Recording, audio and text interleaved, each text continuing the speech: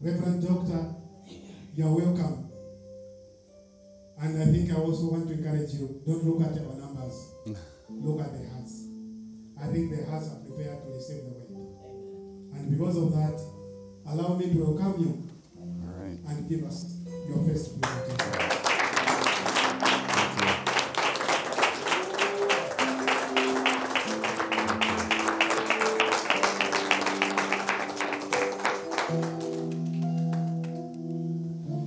Well, it's an incredible honor to be with you again. I'm going to set these over here, if that's okay.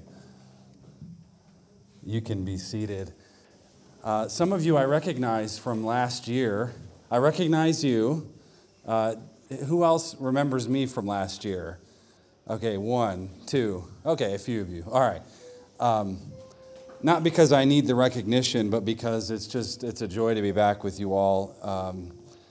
Again, Zambia, my third time to Africa, second time in Zambia. And I just have to say, I love your country. I love Zambia very, very much. In fact, on my way back home last year, I was already figuring out a way to get back here. And so by God's grace, the door has been opened. God has led me here, and I'm privileged, I'm honored to spend more time with you. So as the chaplain had said, my name is Jason, also Pastor Mutale. That is my Zambian name. I think it means like strength or strong, but I'm afraid it's a joke. Maybe it means something else. I don't know. But anyway, I want you to open your Bibles tonight to Matthew chapter 28. Matthew chapter 28. My hope for this conference is that you will be challenged, and by challenged, I mean I want to make your brain hurt. All right? I want to make your brain hurt. I did not come to flatter you. I did not come to dumb the gospel down or water the gospel down. I came to challenge you, to stimulate your brain, your mind, because I believe very much that what the Christian gospel offers to the world is a battle for the mind of men and women and children. And I join you in praying for South Africa especially. Reverend Charles, he's a missionary friend of mine in South Africa, and he has given me some sort of input on what's been happening there, and it's unfortunate. There's a lot of lawlessness. There's a lot of hatred, a lot of racism, things that are contrary to the gospel of Jesus Christ. So I join you in praying for them, and certainly you are all in my prayers as well as you navigate that tricky situation. And certainly later, if you'd like, we can talk more about that. Tonight I want to talk about the absolute personality. The absolute personality. That's the title of this evening's lecture. The absolute personality. Matthew chapter 28, if you have your Bibles, I'm just going to read it real quick, and then we will pray, and then we will get started. Matthew chapter 28, verses 18 to 20. And Jesus came and said to them, all authority, correct? Does your Bible say all authority or some authority? All authority in heaven and on earth has been given to me. This is Jesus, our Lord, speaking. He has all authority where? In heaven and on the earth. Don't miss that part, on the earth. He says, go therefore and make disciples of all nations, baptizing them in the name of the Father and of the Son and of the Holy Spirit. And did Jesus stop there? No, he said, and teaching them to obey everything that I have commanded you. Not everything I've suggested, not everything that I think may or may not work in society. No, everything that I have commanded you. Now think back to Matthew chapter 5, where Jesus says, do not think, menomosete in Greek, do not think that I have come to abolish the law and the prophets. I have not come to abolish them. I have come to what? Fulfill them. Pleruo is the word, to fulfill, to bring to its appointed purpose. It's appointed consummation. Jesus didn't come to set aside the law of God. He didn't set aside the Old Testament. He came to fulfill it, bringing it to its final consummation, its final purpose. And remember, he says, I am with you always to the end of the age. Let's pray. Our Father in heaven, we thank you for the time we have this evening to open up your word and find within it treasures of unending joy.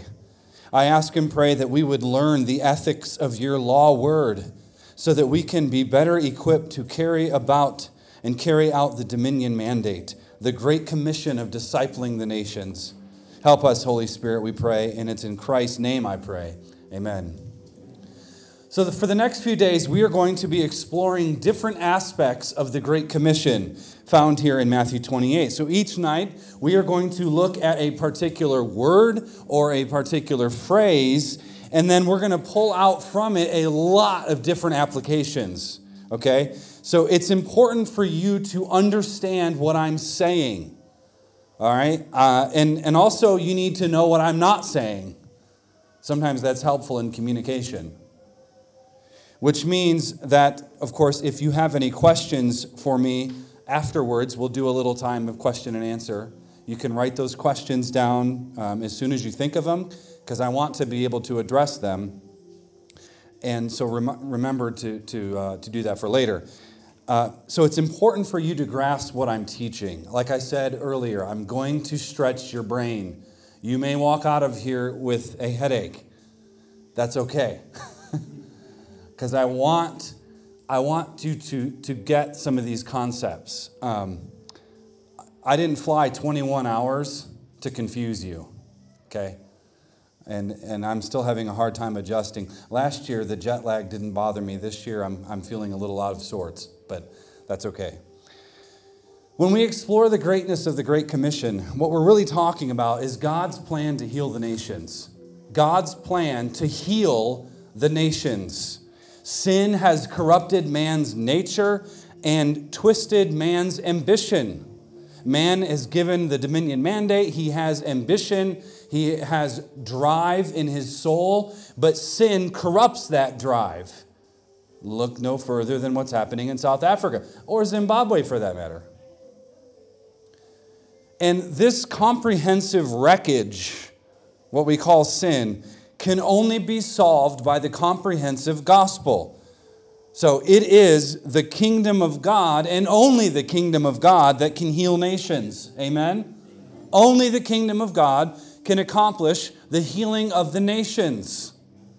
Now, it's important for us to consider the nature of this healing. And again, we're going to spend some time looking at the various ways the gospel brings healing to nations throughout our time together. But for tonight, I want to focus on one aspect of the healing that we don't often consider, and that is the healing of man's thinking, the healing of man's mind, the healing of men and women in their minds, what they think about the world, what they think about God, what they think about all of it. The gospel of the kingdom of God restores your mind to proper function so that you can think correctly. When Adam and Eve, you recall, they sinned in the garden. Their thinking became corrupted. Their thinking came corrupted. Remember, Eve saw that it was a delight to the eyes, that it would make one wise. Her mind became twisted. And when they partook, their mind became fallen. Now, who in here is a world history lover? You like studying world history? Anyone? No one. That's a problem. We're going to have to deal with that. See, contrary to the Enlightenment, which if you are familiar with the Enlightenment, study European history.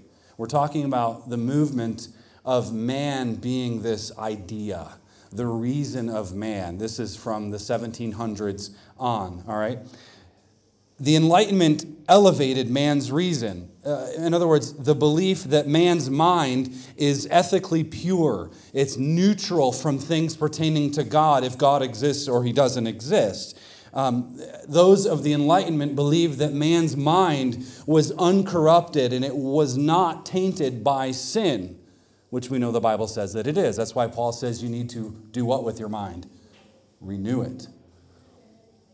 See, the Bible declares that the whole of man's being was poisoned by sin, including his thoughts.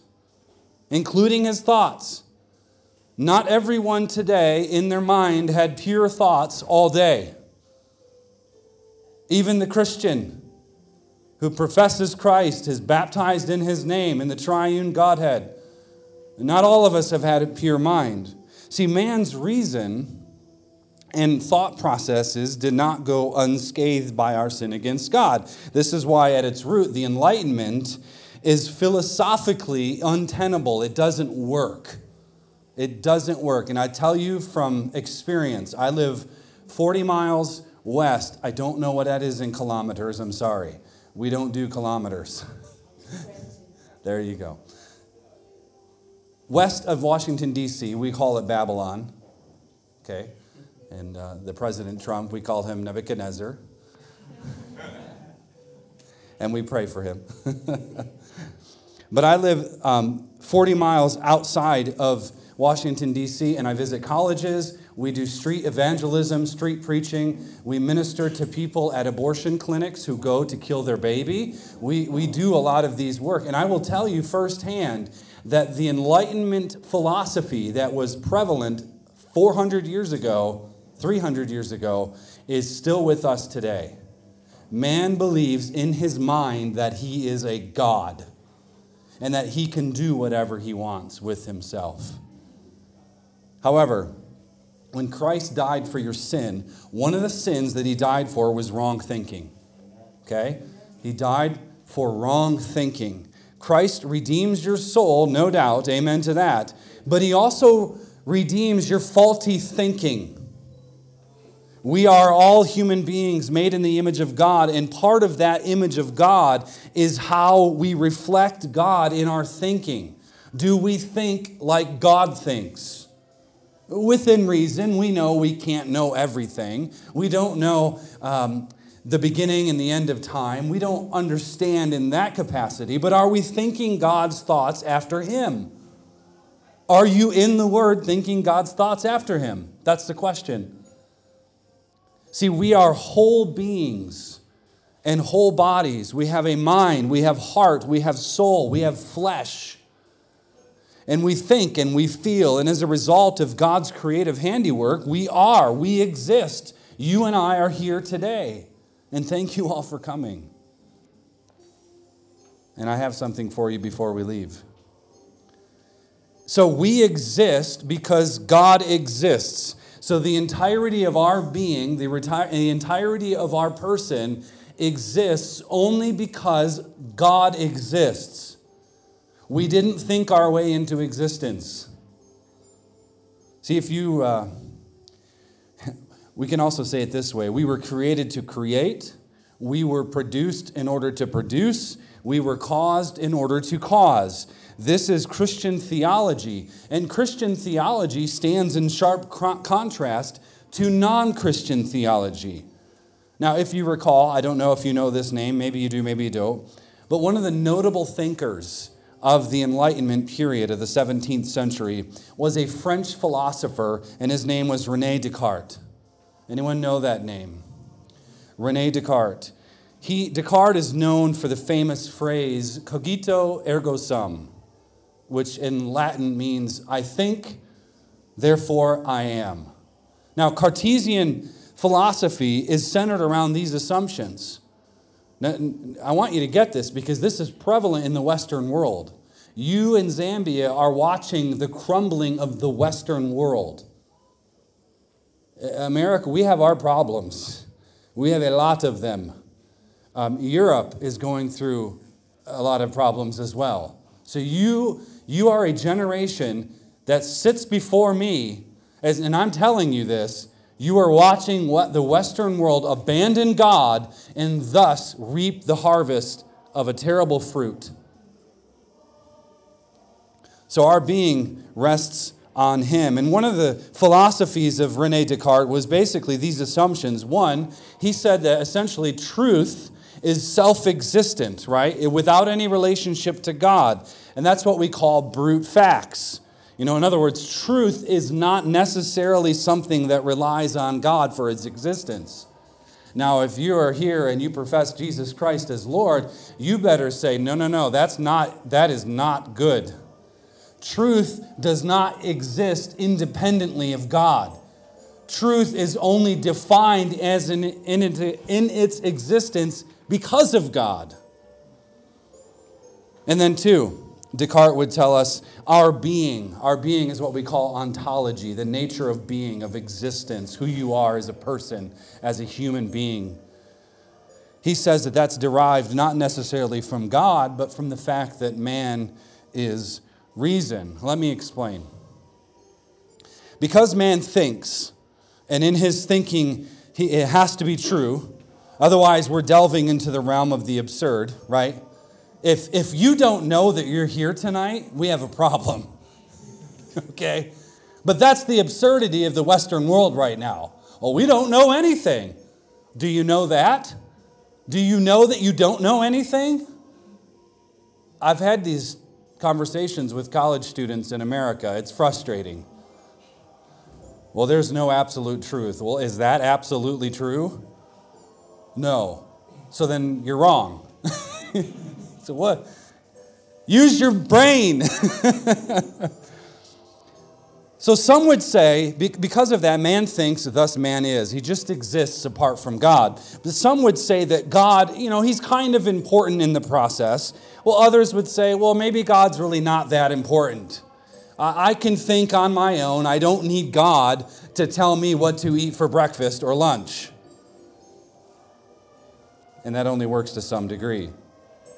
So some would say that, but the underlying problem with this rationalism, we'll call it, is the belief that our thinking is somehow independent of God. If sinful man can somehow rid himself of accountability to God, he is thus free to think whatever he wants. I mean, think about it. If you are not accountable to the God of the universe, you can do whatever you want. The people who are oppressing migrants in South Africa, they believe themselves to be free from any accountability to the God of the universe. That's the only explanation. So if he can think whatever he wants, well, then he can do whatever he wants. And this type of thinking has infiltrated the minds of many, many, many, many people in my nation. And again, as Western culture as a whole, if man's mind and his reason is supreme, then man's thinking is free and his existence is free. Free from any responsibility, free from any accountability to the God of the universe who created that person. And he can create and he can define his own existence. Let me warn you, do not walk down that path. But the Bible presents something altogether contradictory to this philosophy. The Bible presents to us basically a sharp distinction between the Creator God and us, the created men. A sharp distinction. It is not as though we are free to just create magically our own existence, right? Elevating our minds above the created order. We are not free. We are not permitted to do so. And you should know that part of the problem today is we have gone back to Greek philosophy of 2,000 years ago, and we think that they were onto something. We think Plato and Socrates and these Epimenides and all these other thinkers, we think that they had it right. The physical is bad, the spiritual is good. The mind, we have to escape passion, ambition. We have to escape the world. So the only way to escape the world is to tame yourself. And then hopefully someday when you die, you'll go on to a better life. That's where my country's at right now. We have gone back to the pagan philosophies of the Greeks. So the Bible says something completely different. We are not free or permitted to create our own existence. Our minds are given to us by God in order to think God's thoughts after Him. That's why your mind exists.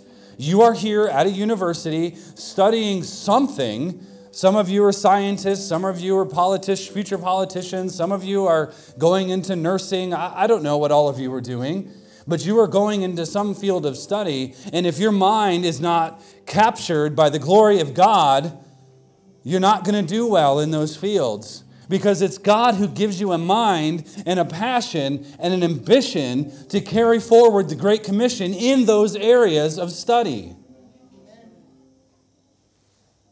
See, our minds must reflect God. The rebellious mind wants to declare autonomy.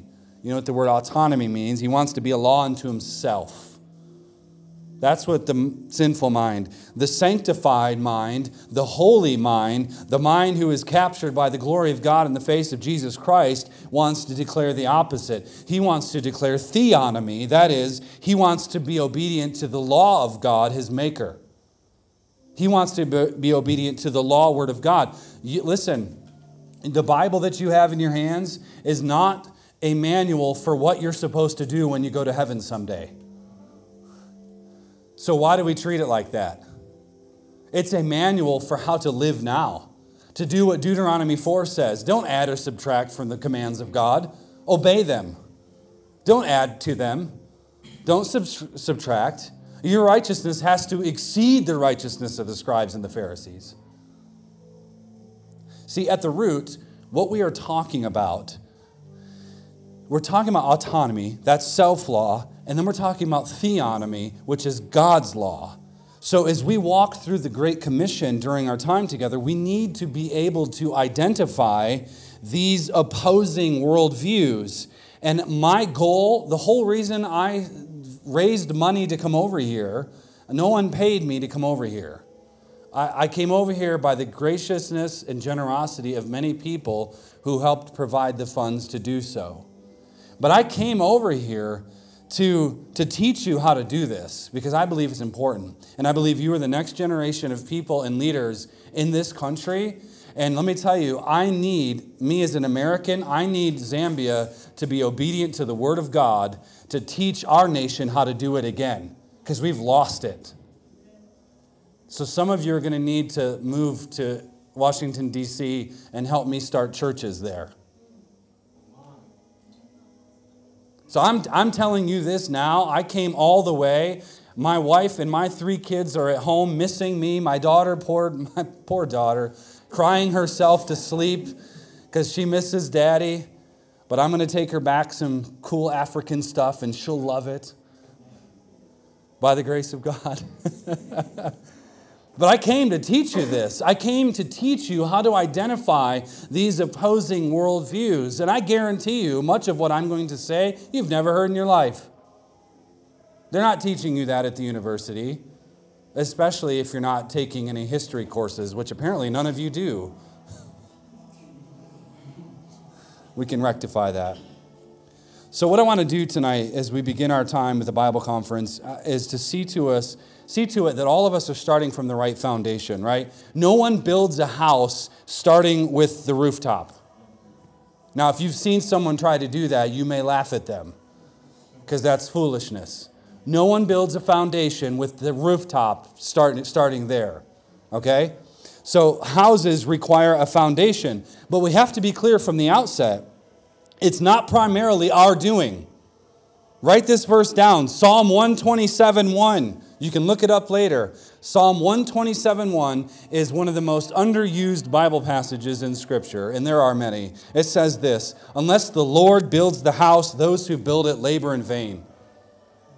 The house of your life, the house of your ministry, the house of anything you want to talk about, the house that is your nation, unless the Lord builds it, those who labor do so in vain. You can talk all day about one nation, one Zambia, and hallelujah, I rejoice with you. But if it isn't one nation and one Zambia under the lordship of Jesus Christ, you're not building the right foundation. It's going to fall. The rains are going to come. The winds are going to destroy it. It's built on sand, not the rock that is Jesus Christ. So I take this verse to mean that while we are pouring the concrete, laying the footers, right, and using wood and hammers and nails, we are doing so from a motivation that is informed by the glory of God. Your life, you need to understand this, your life that you are building, which is really God building it, you need to swing the hammer, but where'd the hammer come from? He gave it to you. Isn't He good? But the life you're building needs to be motivated by the glory of God. We are not building a house because we want to make our name great. We are not building because we want to be famous, the next rock star, the pop star. We're not building for our own glory. We are laboring in the kingdom of God for the glory of Christ Jesus, which means that the thing that motivates us is God and His Word, not man and man's reason. You see the connection? See, when we look at the Great Commission, we find that the Lord Jesus begins His assertion of authority by qualifying the authority with one word. In English, it's 3 letters, all. All. Jesus has all authority in heaven and on earth. Now, the word all isn't like a secret, fancy Greek word that, only the top scholars and theologians can understand it. In the Greek, the word all, it means all. Go figure. You don't have to have 5 PhDs to figure that out. It just simply means all. All, obviously, can mean a variety of things. I could walk into this room and say, is everyone here? Now, I don't mean like everyone on the planet. There's a context there, okay? But here, the meaning is pretty straightforward, okay? The full legislative authority of heaven and earth, all of it rests on Christ. The full legislative authority of heaven and earth doesn't rest in the State House. It doesn't rest in the White House. It doesn't rest in Congress, the Supreme Court of the United States of America, who keeps getting things really wrong. Someone should tell them. I'm trying. No, the authority belongs to Jesus Christ. And remember, Isaiah 9:6 promised that the government of the entire universe would rest on the shoulder of this Prince of Peace. You recall the verse? See, Jesus possesses authority, but not just a little portion of authority. It's all of it. So He doesn't have some authority. He has every ounce of authority.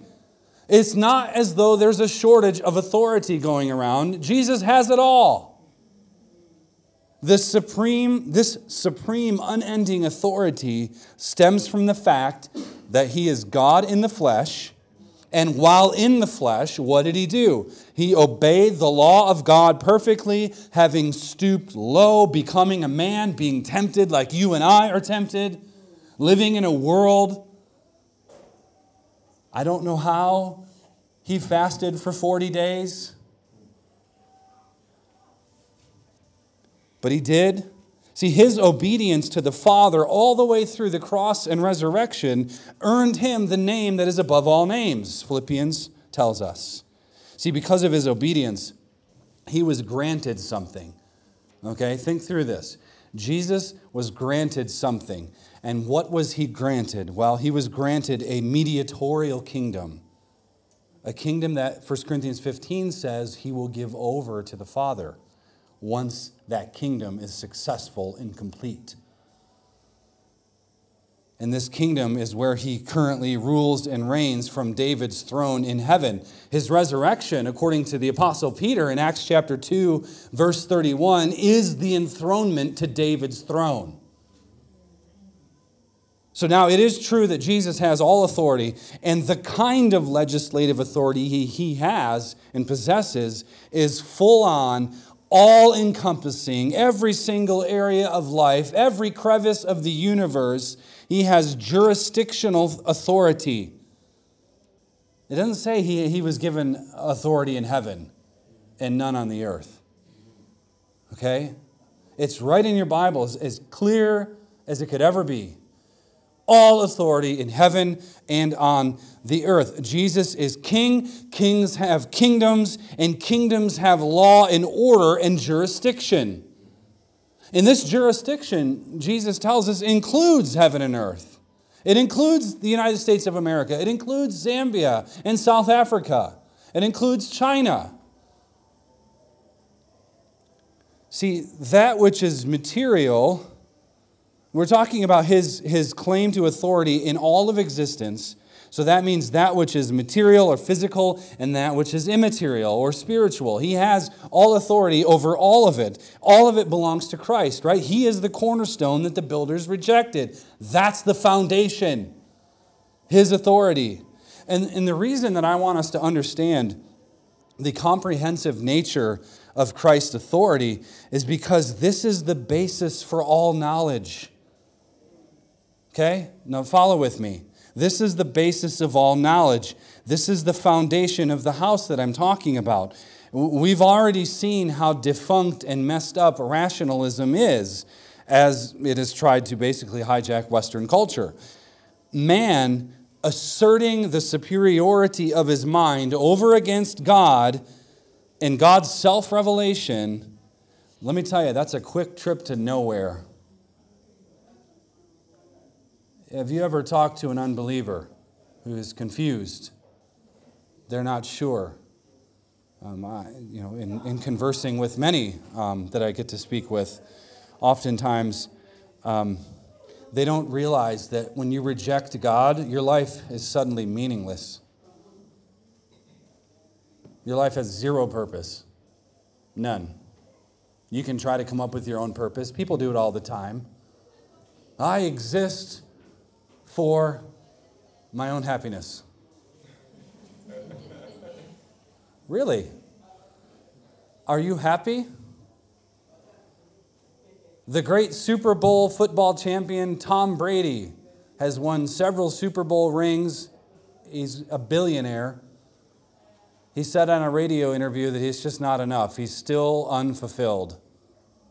How do you become a household name across the world, one of the best quarterbacks in football history, making millions and millions of dollars? I mean, none of us in this room can fathom that. And he says, I'm still not satisfied.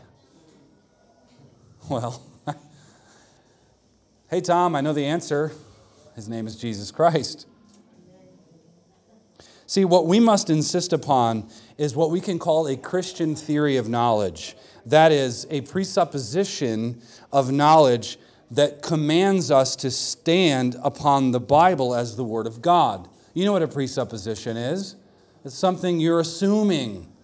You assume something about the world, or you're presupposing something about anything.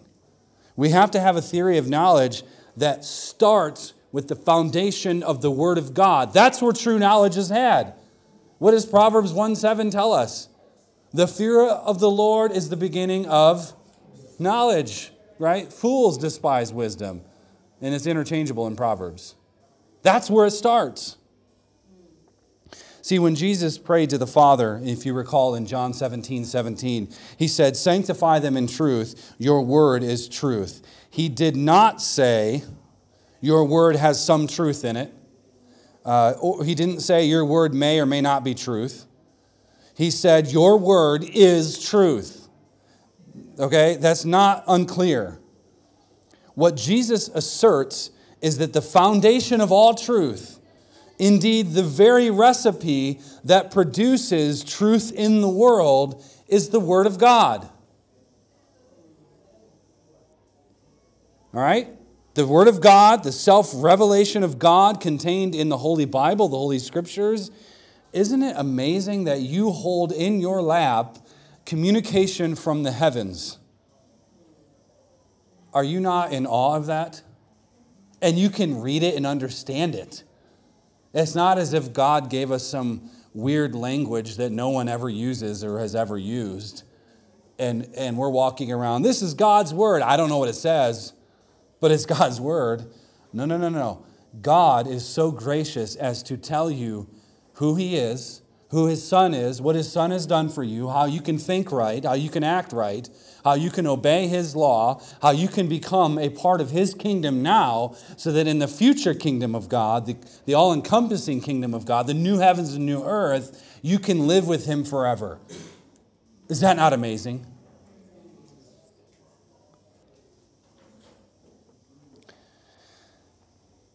All of this means that the Bible you have in your hand is authoritative on everything that it addresses, and it addresses everything. So let me tell you what the main point is here tonight. If you and I are going to carry on the Dominion Mandate, which is what we call the Great Commission, if we are going to do that, we are going to have to do so under the authority of Christ and in conjunction with the Holy Scriptures. Okay? My country is trying to do justice and law and order and a whole host of things apart from the authority of God. Let me tell you something. Your country is potentially walking down that road. Marie Stopes in Zambia trying to push for abortion in your country. You don't want that. I looked up their information. They are here. They are here in Lusaka. They want free or safe, what they call, procedures for women to tear apart their child in the womb. Go look it up. It's there. It's easy to find. It's on your doorstep. Since 1973, we have killed 65 plus million children in my country. Okay? We do not know what we are doing. Father, forgive them, right? For we don't know what we're doing. We don't know. Because we're trying to do knowledge apart from God. And you can't do it. South Africa can't do it. Look what they're doing. Zimbabwe can't do it. Look what they're doing. China can't do it. Look what they're doing. And we're going to get into that a little more as we go throughout the week, some of those things. But if we're going to carry the Great Commission forward in history, it has to be under the authority of Christ and in conjunction with the authority of the Scriptures. See, we're not going to win the world by acting like the world. You don't win the world by acting like the world. We're not going to combat humanism and the exaltation of man by using the same presuppositions as humanism. You can't do it. See, when the Bible tells us not to repay evil with evil, we should take this to mean not only that we shouldn't use the same tactics as evil, we shouldn't start with the philosophies of evil either. And this requires us to start with God long before starting with the superiority of our mind, our intellect. We think we're smart. We really do. We are so smart, we have pushed God out of our minds. That's what we think. See, the Christian theory of knowledge that I'm referring to also goes by another name. It's a more technical term, and that technical term is what we call presuppositionalism. Presuppositionalism. See, to presuppose is to assume some sort of precondition or coherence or truth, right? Some of you came tonight possibly assuming that this guy isn't going to say anything intelligent. Maybe I shouldn't even come. I hope not. But you had some precondition. You're here. You decided at some point today, or maybe last week, I don't know, to come to be here, to see what this guy from Virginia near Babylon has to say. Now, for example, talking about presuppositionalism, I do not want to jump off the ledge of a tall building because I'm presupposing that in doing so, I'm going to die. Okay? I'm assuming in that moment that gravity will still continue to remain in effect because God says so, right? And I'm also assuming that the height of the building is a seriously long distance away from the ground and that the laws of physics are still functioning. If I jump over the ledge, I'm going a long way down and I'm pretty sure I'm not going to make it. So I'm assuming things, right? I'm presupposing things that are true. I'm presupposing certain conditions, and thus I'm basing my decisions off of those presuppositions. All right? So don't jump off a building. It's not good. Physics is a real thing. It won't end well. See, based on this understanding, it is clear then that no one is exempt from this. No one in the world is exempt from this. Presuppositions are inescapable. Everybody has them. Everybody has them. Whether you're talking about relationships with your parents or friends or boyfriend, girlfriend, I don't know, spouse, whatever the situation is, you are assuming certain things about that person. And let me tell you, the quickest way to destroy a marriage is to assume way too much. Because then you're not communicating at all. And then you need to be smacked upside the head and somebody needs to straighten you out. So no one is exempt from this. Every single person on this planet walking and talking right now has presuppositions about the world. We have beliefs about laws of logic. Okay, laws of logic, you can't go to Pick and Pay and buy a pound of laws of logic, right? You can't do it because laws of logic are immaterial. You can't touch them. You familiar with the law of non-contradiction? These are laws of logic that exist because of God. So we have beliefs about the laws of physics. We have beliefs about language. I am speaking to you in the English language, a particularly westernized version, all right? And I'm assuming to some degree that there's a communication that's happening here. You understand. There's assumptions about culture. There's assumptions about theories of knowledge, sources of truth, and so on. So we have assumptions about history. We have assumptions about the continuity of time.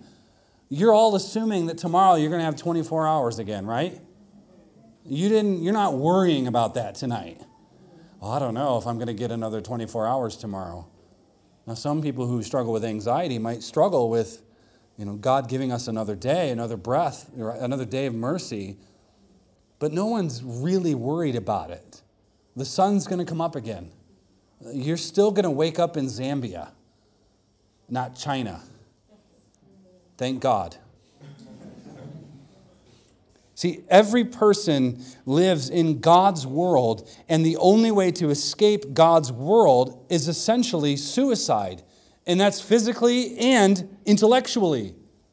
You end it. You end it in your mind. I reject God. I'm living my life my way. See, the proverb says there's a way that seems right to a man, but its end is what? Death or destruction. A way that seems right in his mind. He thinks this is right. He's rationalized it. He thinks it's a good decision. But it's the Lord who establishes your steps. And even then, I think man faces God the judge, and he consigns souls to eternal hell forever, punishing those who would dare to walk from him, to assume that he doesn't exist, to declare their own autonomy. Psalm 139 verse 8 says, "If I ascend to heaven, you are there. If I make my bed in Sheol, you are there." You can't escape from the authority of Christ. Are you kidding me? You can't even die in God's world and escape the authority of Christ. Where will you go? See, presuppositions are inescapable because God is inescapable. You cannot run from him. You can try, but you can't. God is then the great precondition for all intelligibility. Things only make sense in the world because of God. Everything starts with God. Math only works because God exists. What is 2 plus 2? 4, right? Did any of you think 3? Why not? Why don't you assert your own authority and say that 2 plus 2 is 3? Because we would call you a fool. You can't escape it. The truth that science and observation discovers is only this way because God exists. We are simply trying to discover who God is in the world he has made. That's all we're doing. Civil government can only exist correctly and righteously because God has, according to Romans 13:1, instituted this sphere, this what we can call a covenantal sphere. Every single area of life can only function properly and logically if we understand that God is the absolute, all-conditioning personality. What do I mean by this? Let me explain. The God of Islam, Allah, the God of Islam is impersonal. He's impersonal. He lacks personality. And you know why he lacks personality? Because he is only one. He is only one. Who does Allah have in fellowship in his life? No one else. He's one. He's impersonal. Islam teaches that it's a joke that God could somehow become a man. But that's the foundation of Christian theology, isn't it? Our God, the triune God, the one true God, is three in one. There is unity in the Godhead, and there's diversity. I'm here. I looked it up. I am 7,260 miles away from my family. Wow. On another continent with miles and miles of ocean. This is a big planet, and I'm here, and you are my brothers and sisters. And I love you, and I care for you. But what is it that unites us despite diversity? I'm from a different country. What is it? Who is it? It's Jesus. It's Jesus. So there's unity and diversity. This is the problem of the one and the many that the Greek philosophers just couldn't figure out. God is what we call equally ultimate. He is plurality in persons. We have Father, Son, Holy Spirit. But he's also singularity in being. You're right to say our God is one. Amen? Echad in Hebrew. He's one. But it's also right to say, well, he is three in one. He's Father, Son, Holy Spirit. The Father is not the Son is not the Spirit is not the Father. The Father is God, the Son is God, the Spirit is God. But they're not each other. Do you see the difference in Christian theology? He is single and yet plurality. Islam and other world religions are either one or they're many. They're never both because Christianity and only Christianity gives us both equally. So what do I mean when I said, some of you wrote this down, the absolute all-conditioning personality? What do I mean by that? Well, let's talk about absolute. To say that God is absolute means that God is self-existent, he's self-sufficient, and he's self-contained. To say that God is absolute, he's self-existent, he's self-sufficient. God doesn't need your counsel, does he? Who can counsel God? You know, Lord, I think you should probably do this with South Africa. As if he thinks that anything we think is intelligent. His mind is exhaustive. And the only time you get things right is because he gives it to you by his grace. Otherwise, left to ourselves, we're going to mess it up. But he's self-existent, self-sufficient, and he's self-contained. He is self-existent in that he is not created. No one created God. He is not a product of other gods who created this God and then left. He's not a product of man's rationalism. He's self-existent. He's self-sufficient in that he does not need anything created. Angels, man, or heavenly creatures. He doesn't need someone to fill him or supply him with something he couldn't possess apart from them. Does it not bother you sometimes that what Isaiah says, that God has declared the end from the beginning? That bothers me. And it bothers me because I can't even fathom what it's like for God to know the very beginning of creation and the very end of creation. The end of history, I should say. See, he is also self-contained in that God exists as a Trinity completely and fully in himself. See, before everything existed, there was nothing. There was God and only God. To say that God is the all-conditioner, what do I mean by that? Is to say basically that God is the sole source of all understanding. He's the sole source of all understanding, which is what we were talking about a moment ago. What I mean by this is that God is the foundation of knowledge. So in all of our house building projects, we have to begin with Him. If we don't have God, we have chaos and we have relativity. If we have chaos and relativity, what's true for you is true for you. It may not be true for you. That type of thinking, it's all over our universities in America. It's ridiculous. Makes me angry. Then I really start preaching. But if we have chaos and relativity, we have what we can call disintegration into darkness. Does not chaos and relativity describe South Africa right now? What's happening in Joburg? Okay. And what is the result? What is the fruit of chaos and relativity? Darkness, death, destruction. That's all Satan knows. See, if we have nothing but darkness, we are a hopeless race of people.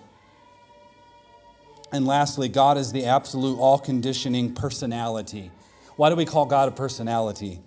What do we mean by calling that? Well, simply put, God is not an abstract, lifeless being that we just think about. He is a thinking, speaking, loving, acting, judging, and feeling person. We are not dealing with space aliens or gods that we create in our own mind, like Rene Descartes. We are dealing with the one person consisting in three persons, Father, Son, Holy Spirit. Now, the reason I'm bringing all of this theology to you is because our task at Discipling the Nations consists of teaching men and women and children to obey everything that Christ has commanded. You saw that in the text. This is oftentimes the forgotten part of the commission. However, you should know this isn't a suggestion, nor is it wishful thinking. When Jesus gave this charge, He gave it to us with the intention of seeing to it that it gets accomplished. Okay? And the proof of Christ's intention on actually carrying it out is both His establishment as King and Lord and the sending of His Holy Spirit. You see, we're up against some very powerful principalities and powers. We're supposed to, according to 2 Corinthians 4 and 5, destroy strongholds and arguments and every proud obstacle raised up against the knowledge of God. We are taking every thought captive to obey Christ. Not just in your mind, but in the minds of politicians, the minds of philosophers, the minds of false religions. Your job is to take command of that. You are to take it, to make it obedient to Christ, which means you need to know your stuff. You need to know it. In other words, we might say hell has gates. Hell has gates, which means that we are on the offensive part of the campaign. Hell is on the run.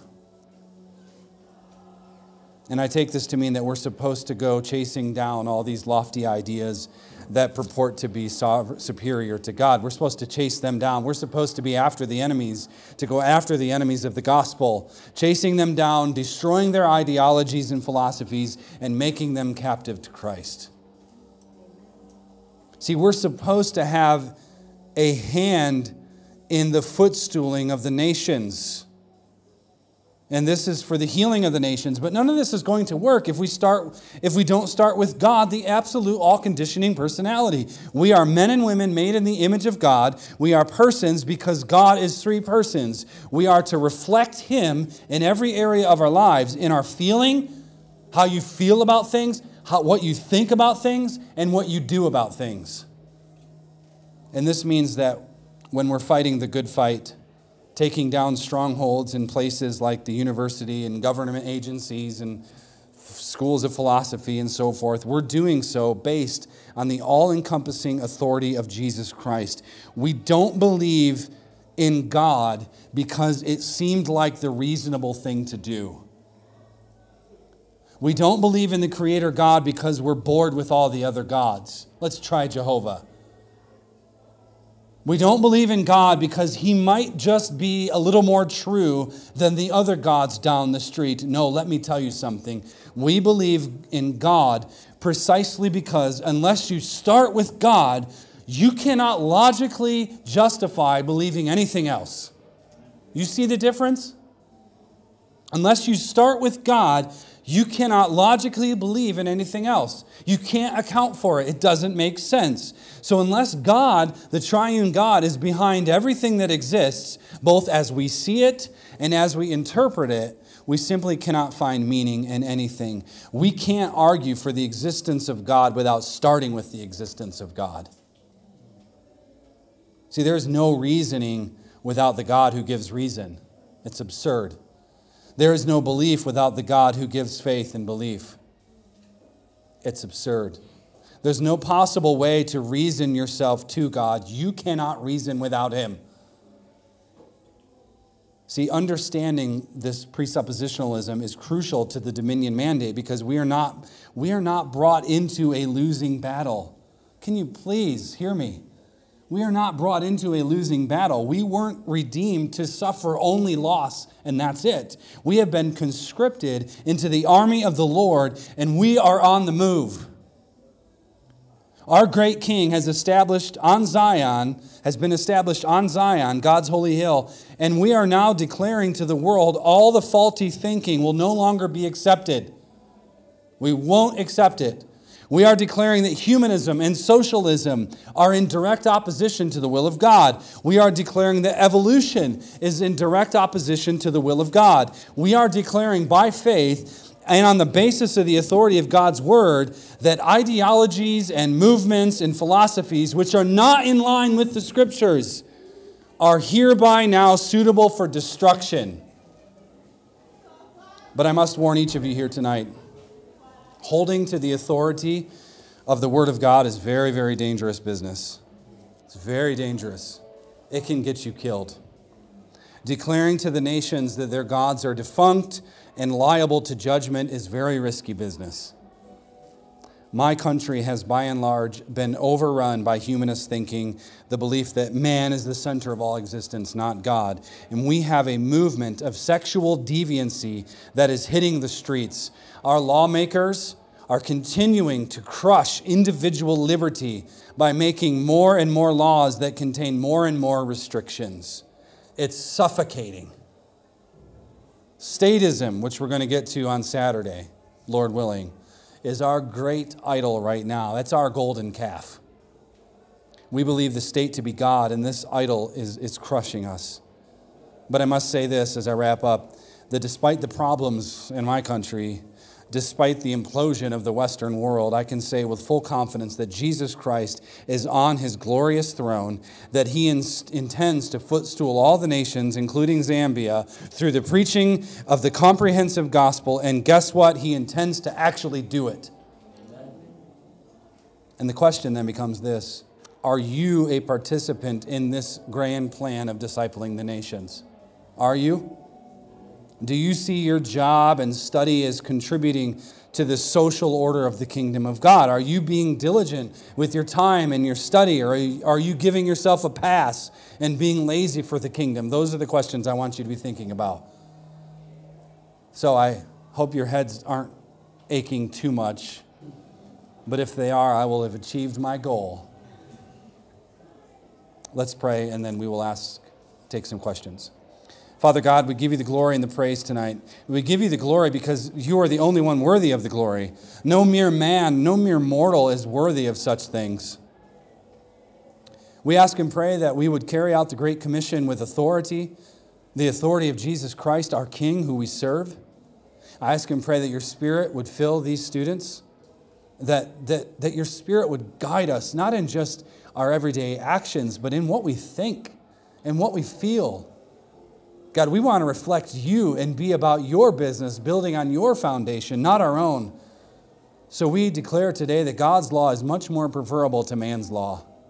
Man's law leads to chaos and death and deviancy and oppression. It enslaves people. But as we heard earlier, where the Spirit of the Lord is, there is liberty, there is freedom.